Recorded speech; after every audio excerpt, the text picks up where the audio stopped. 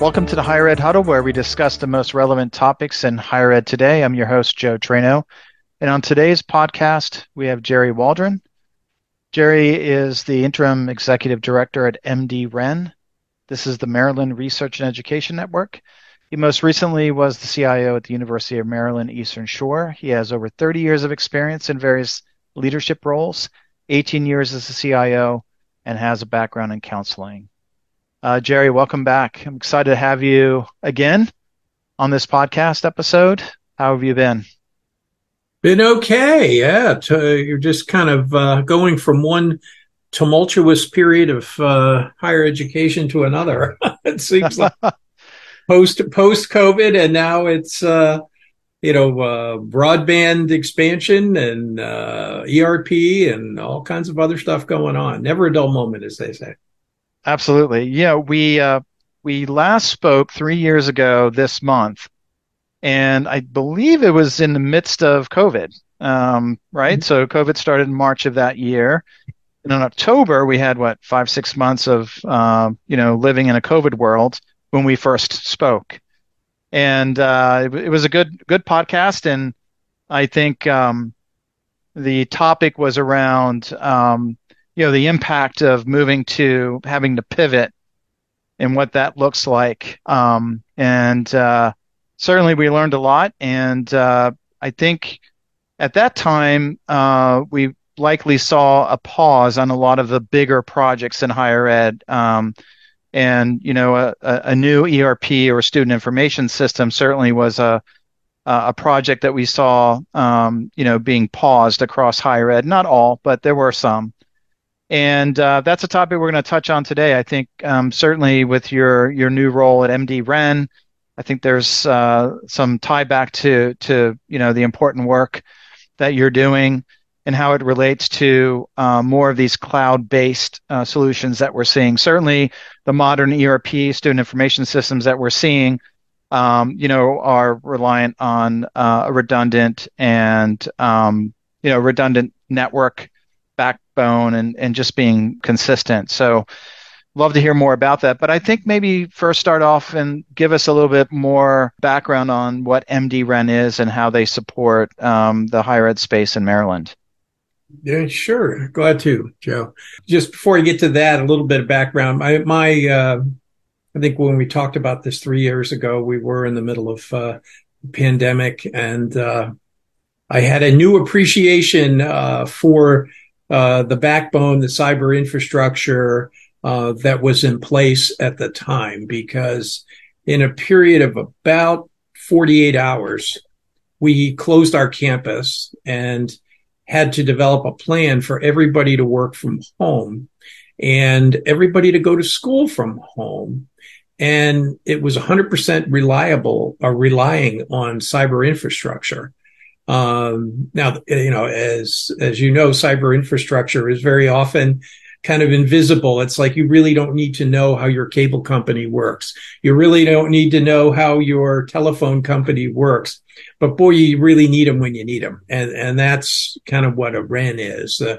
In Maryland, the Maryland Research and Education Network provides cyber infrastructure, which is essentially internet connectivity to 25 colleges and universities in the state of Maryland. That's not a huge number, but it's pretty much everybody. At least it's the 4-year schools, number of the two-year schools, some of the privates, and so forth. So we're really the carrier, if you will. If you think about, I mentioned a Comcast or a T-Mobile or somebody, depending on Verizon, depending on which side of the part of the country you live in, that's kind of what we do, but we're specific to colleges and universities. Now you say, well, why wouldn't somebody use one of those commercial services? Some do. The difference in our case is that we are totally redundant. So that keeps our uptime is 99.999% of the time. So that's something that we do that maybe a commercial provider would not do unless you paid a lot of money for it. We also can expand our network. Colleges and universities use quite a bit of internet service, ISP service. And I know you've been on a lot of college campuses. And if you see, any college campuses that has students living on campus uses a lot of internet. Typically in Maryland, we provide 10 gig connections. That's 10 gigabits per second to a college or university. We can go up to 100, and we are in the process of upgrading to be able to go up to 400. So we have seen expansion in use as the Internet of Things, as gaming, as distance learning, as ERP, which we'll talk about, have really moved to a cyber infrastructure platform. That's really where we come in. I've been brought in. I'm the interim director. I kind of stepped in after my last gig as a CIO, as you mentioned, at the University of Maryland Eastern Shore. And it's been exciting because after I left UMES, I was also still working on their Workday project. So, and there are 7 different campuses in Maryland that are doing Workday. There are 2 that are doing Oracle. Somewhere in the process. So I've kind of kept my toe in those projects to a certain extent. But most of what we do is provide the infrastructure. There are 40 different research and education networks in the United States.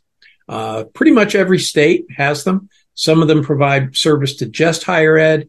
Some of them provide service to government, to K-12. That kind of thing. So we're seeing also, in addition to providing service in an ISP type of sense, we're also seeing an increased need to support researchers.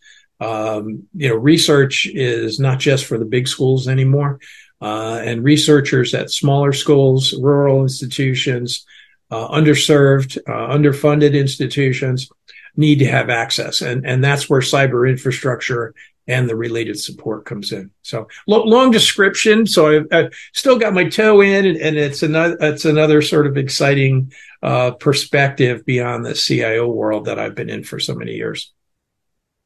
Yeah, I appreciate that.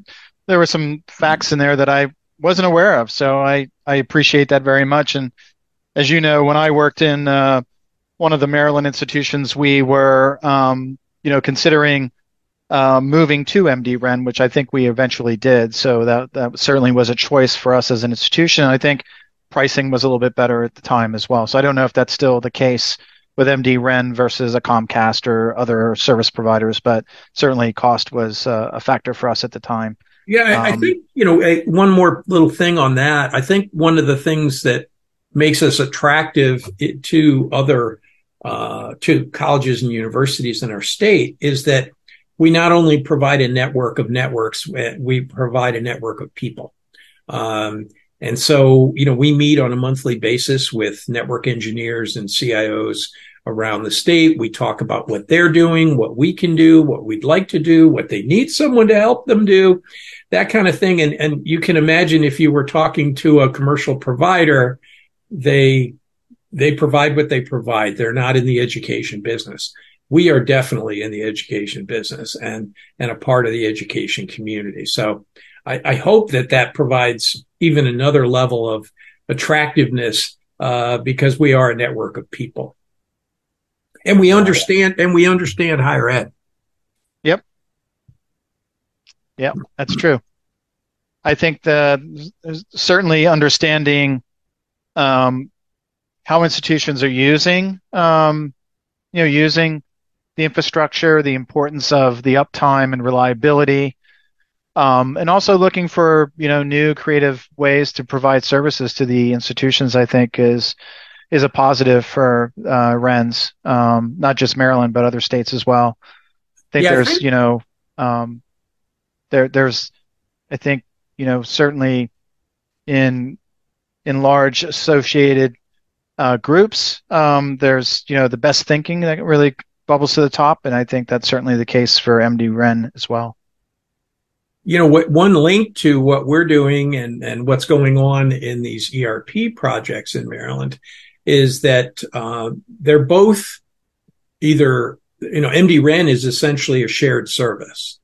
And the Workday projects that are underway are also going to be a shared service. And I can explain that a little bit, but it's, there is a movement in our state, and I think in certain states around the country, to move to at least a partially shared service model, because there's just a lot of things happening. As you know, we're looking to be more efficient. We're looking to save money.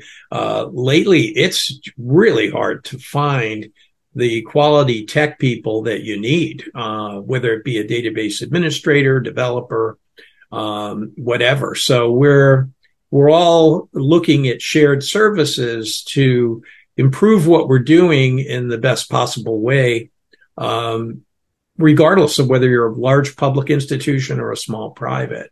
The shared services model is a topic for CFOs and chancellors and presidents more than it ever has been. That's a really good, that's a valid point, and we're certainly seeing a lot more interest in the shared services space, specifically on the cybersecurity side, and data governance and data management. We're seeing a lot of interest in shared services, or at least collaboratively working together on a common set of standards and processes to be more efficient and effective in reporting, and really just increasing the level of maturity when it comes to these topics. So, Walt, do you want to dive into the ERP piece of our conversation? I think certainly you've set a good baseline, good foundation of understanding of MDREN and really what it provides to the institutions across the state of Maryland. We identified the topic of moving to a new ERP solution, and that includes a student information system too. And I'm curious, what are some of the technical drivers that really push institutions to go down this path? What are your thoughts around that? Yeah, well, I'm gonna pull up my most recent experience as a CIO at the University of Maryland Eastern Shore, but it's generalizable to pretty much any institution out there at this point. Pre-pandemic, a lot of schools were looking at the next generation of ERP. I was the project lead at a previous institution, Salisbury University, also here in Maryland, 20 years ago. And that was a huge leap for us. We went from legacy to the web, and all of a sudden, I used to tell people we could, we had 75 to 100 daily users in our legacy system, and all of a sudden that went to 7,000 in 24 hours. Back in 2002, 2003. And that was pretty amazing from a technical point of view. It was very challenging because you were building infrastructure on your campus. Everybody was at that point. And if you weren't taking your ERP to the web at that point in time, you were in a pretty deep hole. So you found, a lot of players, industrial or corporate players getting into that space. We happened to be a PeopleSoft school at that time. And it was great in terms of transformation. The technology changed very little, though, in the next 20 years. There were some improvements, but if you looked at the system in 2003 and then you looked at it again in 2023, they looked pretty similar. They had a few bells and whistles that we didn't have at the beginning, but it looked the same. I think in terms of technical drivers, things changed a lot. As I mentioned to you before the call, I was CIO at the College of New Jersey during Superstorm Sandy. And we were without power for about a week. We were running our ERP from campus. So essentially, we were out of business. We pulled through, thankfully, and I think the public was very understanding. We did spend a lot of effort to communicate with them, but we were down. and parts of our network on campus were down too. And so that, at the time, people lived through it. Now it's less and less acceptable. Disaster recovery and business continuity are things that keep a CIO up at night because you're never supposed to be down. So moving to the cloud, which is the next step. I mentioned moving to the web. Now it's moving to the cloud, but it's for a lot of different reasons: disaster recovery, business continuity. One of the big challenges is finding technical professionals to be a part of your team. Depending on where you live, it could be really, really hard. Finding a database administrator, skilled developers, those kinds of folks that are just really hard to find these days. And if you're at a smaller rural campus, it's very hard. So that's a technical driver, I think, as well. Role-based security, when we set up these systems years ago, it was Joe Traino needs access to this and this and this, and we set him up for it. Well, that really it seemed like a good idea at the time, but when you look at it now, we really needed to say, Joe Traino is the registrar, and the registrar needs access to whatever, so that if Joe leaves, the new registrar comes in and can be plugged right into his role. And so we can manage it, and we can combine roles and those kind of things. The systems that were built years ago, they just weren't thinking in that way. So that's something that we need to. We also need to integrate with third-party systems. During COVID, we were adding 2 or 3 third-party products a month, and that's a lot of products, and most of them were in the student services space. Everything from counseling to procurement to managing your billing, managing your career, managing your classes, just all kinds of different third-party activities that were going on. Every one of those things is currently in the cloud. They're all add-ons, bolt-ons, if you will, to your ERP, but they all need to be integrated, and that all needs to be managed. So that's a big challenge as well. Those third-party tools are in the cloud, but we're not. And that's true of most institutions in the country right now. And we need to minimize the impact of upgrades and updates. If you've been around this space, and I know you have for a long time, it's a constant process of updating and upgrading your ERP, regardless of who you use. And you would expect so, because your institution has made changes to customize it to do what you want it to do. The government, federal government, particularly in financial aid and some other areas, changes regularly. So you're constantly updating and maintaining. And again, go back to what I said a minute ago about DBAs and skilled developers. If you don't have them, you can't do the upgrades and the updates. So we need to become less dependent on our on-campus technical staff. And I think that's something that all CIOs are coping with at this point. And I think those are the technical drivers that really have been pushing CIOs. Now, most of the things I just mentioned are probably less critical if you are the registrar, if you are the dean of enrollment management, because they all are sort of behind the curtain. But they're all real technical drivers. Yeah, that's interesting. You mentioned the third-party products, and we've seen institutions now struggling to really effectively manage the data that these third-party products are generating, and the lack of coordination. Just imagine all the different types of data now that these products are generating, or from a reporting standpoint, reporting different metrics. And so we're seeing a big challenge with institutions that have gone in that direction, and now they're going in the opposite direction, really looking for consolidation, especially around data, and really getting a handle on the data, because you were right. It happened so fast. Everyone was moving to a hybrid or a work from home, I guess, for the first number of months, working from home.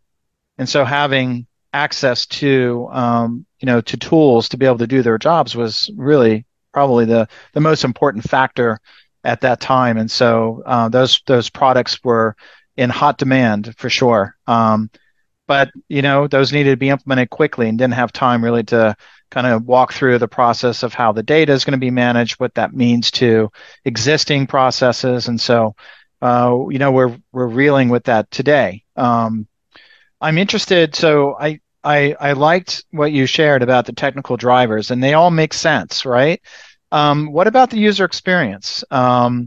Is that a driver at all? Is that something that institutions are considering? Is that a big factor in being a driver? Yeah, I mean, user experience is both a technical driver and probably an end user customer experience driver. I mentioned a lot of these tools that we're using were built 20 years ago when just having them available on the web was just amazing. They were a little clunky, they were a little cryptic, and they still are. And I think what's changed is that back then, people were just happy to have access. Now we live in an Amazon generation. We're used to being able to see things, buy things, peruse things, interface with a product at a very clean customer level. And I know all of us, if we go to a website to buy something and it's clunky, we go somewhere else. And I think colleges and universities are seeing the same thing. Their faculty are not happy with the interface. It's too challenging. And in fact it is. Students come in with a different expectation as well.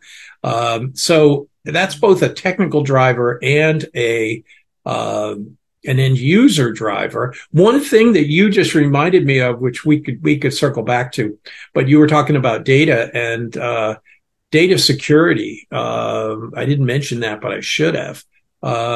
Again, imagine all this data being stored on campus.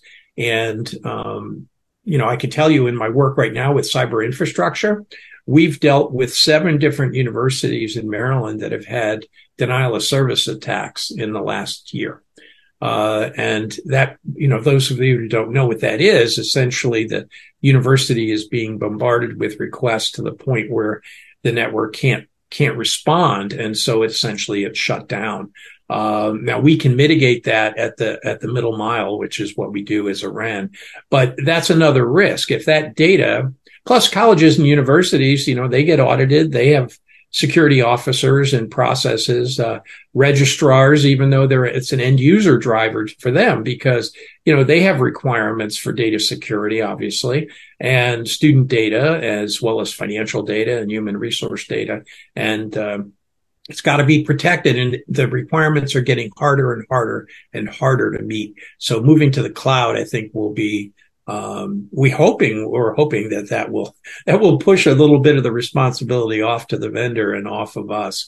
We'll see how that goes. But, some of the other things that, from an end user perspective, certainly they were looking for more consistent branding between all these different products that students are using.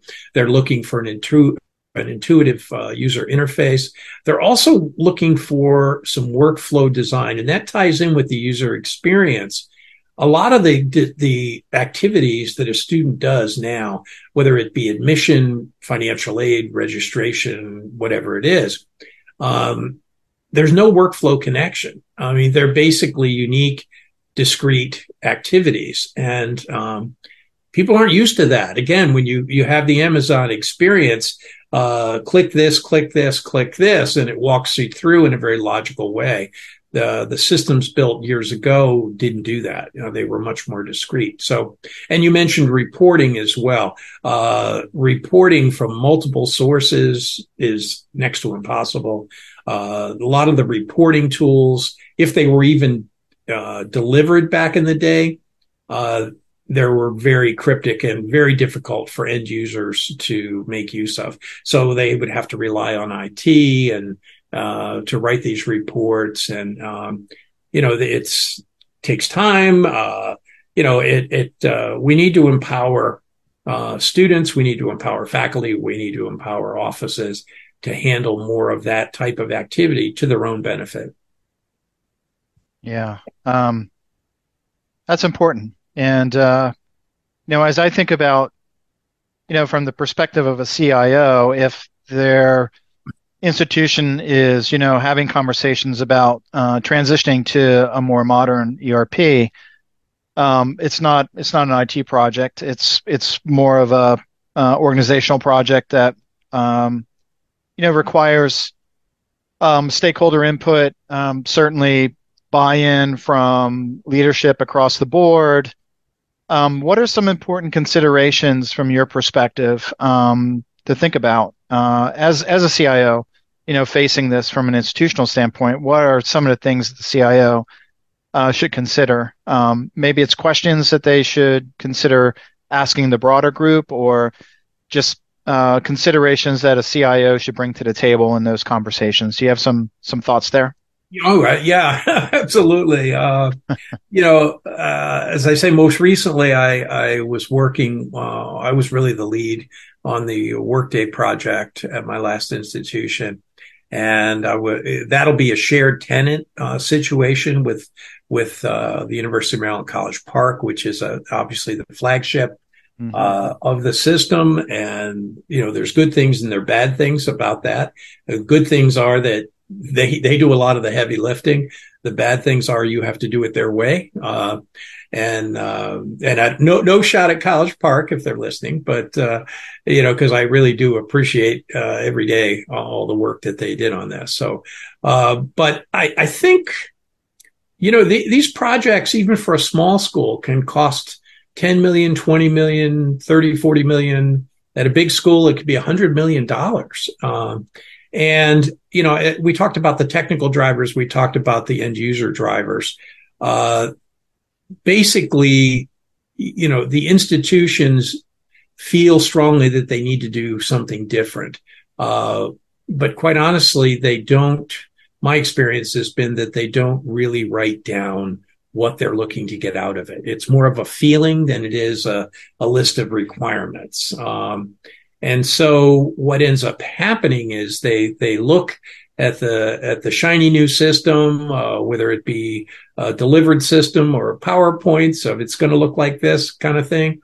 And a lot of the student projects, or products in particular, are currently under development. They're not even 100% done yet, but they look good. They look good, and they're certainly in the direction that the schools want to go.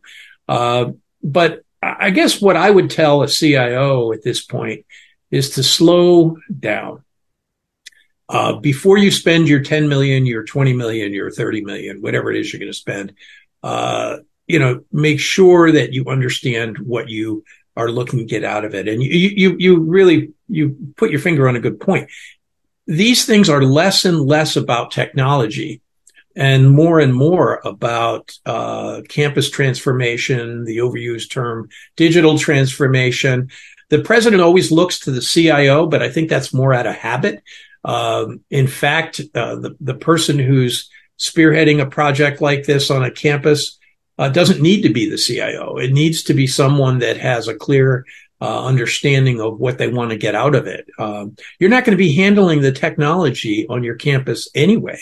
It's going to be handled in the cloud. Your relationship with the product is going to be different. You're not going to be modifying it. You're going to be using a shared product with lots and lots of other institutions. And if by that, I mean that there's a single code line with whether it's Oracle, Workday, whatever it is, and they're maintaining it for you. And that's got a tremendous upside. But the downside is you can't go in and tinker with it like your old jalopy. You have to let them do it. So it's really about transformation. And I really wish colleges and universities would take a little more time up front. It's frustrating to them, I know, to slow the process. They want to quick fix, but they're going to spend this kind of money and this type of effort. It's a huge, even with a consultant, it is a huge effort for a campus. They need to assess whether or not they have the right skills in the functional areas to pull this off. They also need to literally walk through how they want that workflow to work, how they want the student experience, the faculty experience, how they want that to really come across when it's all done. So that, in coursework as students, we learn that you should follow that type of a model, and you should come back at the end and say, hey, did we meet our goals? Too often with these projects, I see colleges and universities, they start off thinking about digital transformation and all how great it's going to be, and they get halfway through the project and their goal changes. Now they just want it to be over. They just want to be live. And I think, that's unfortunate, because the effort from a financial point of view and from a staff point of view is gigantic. So my advice to a CIO would be to sit down with a vendor agnostic partner before you even start looking at demos, and start thinking about, okay, we want digital transformation. Let's define that for our school. I mean, it's a generic term. What does it mean for our school? And you certainly don't just talk to IT people. They're maybe the last people you talk to.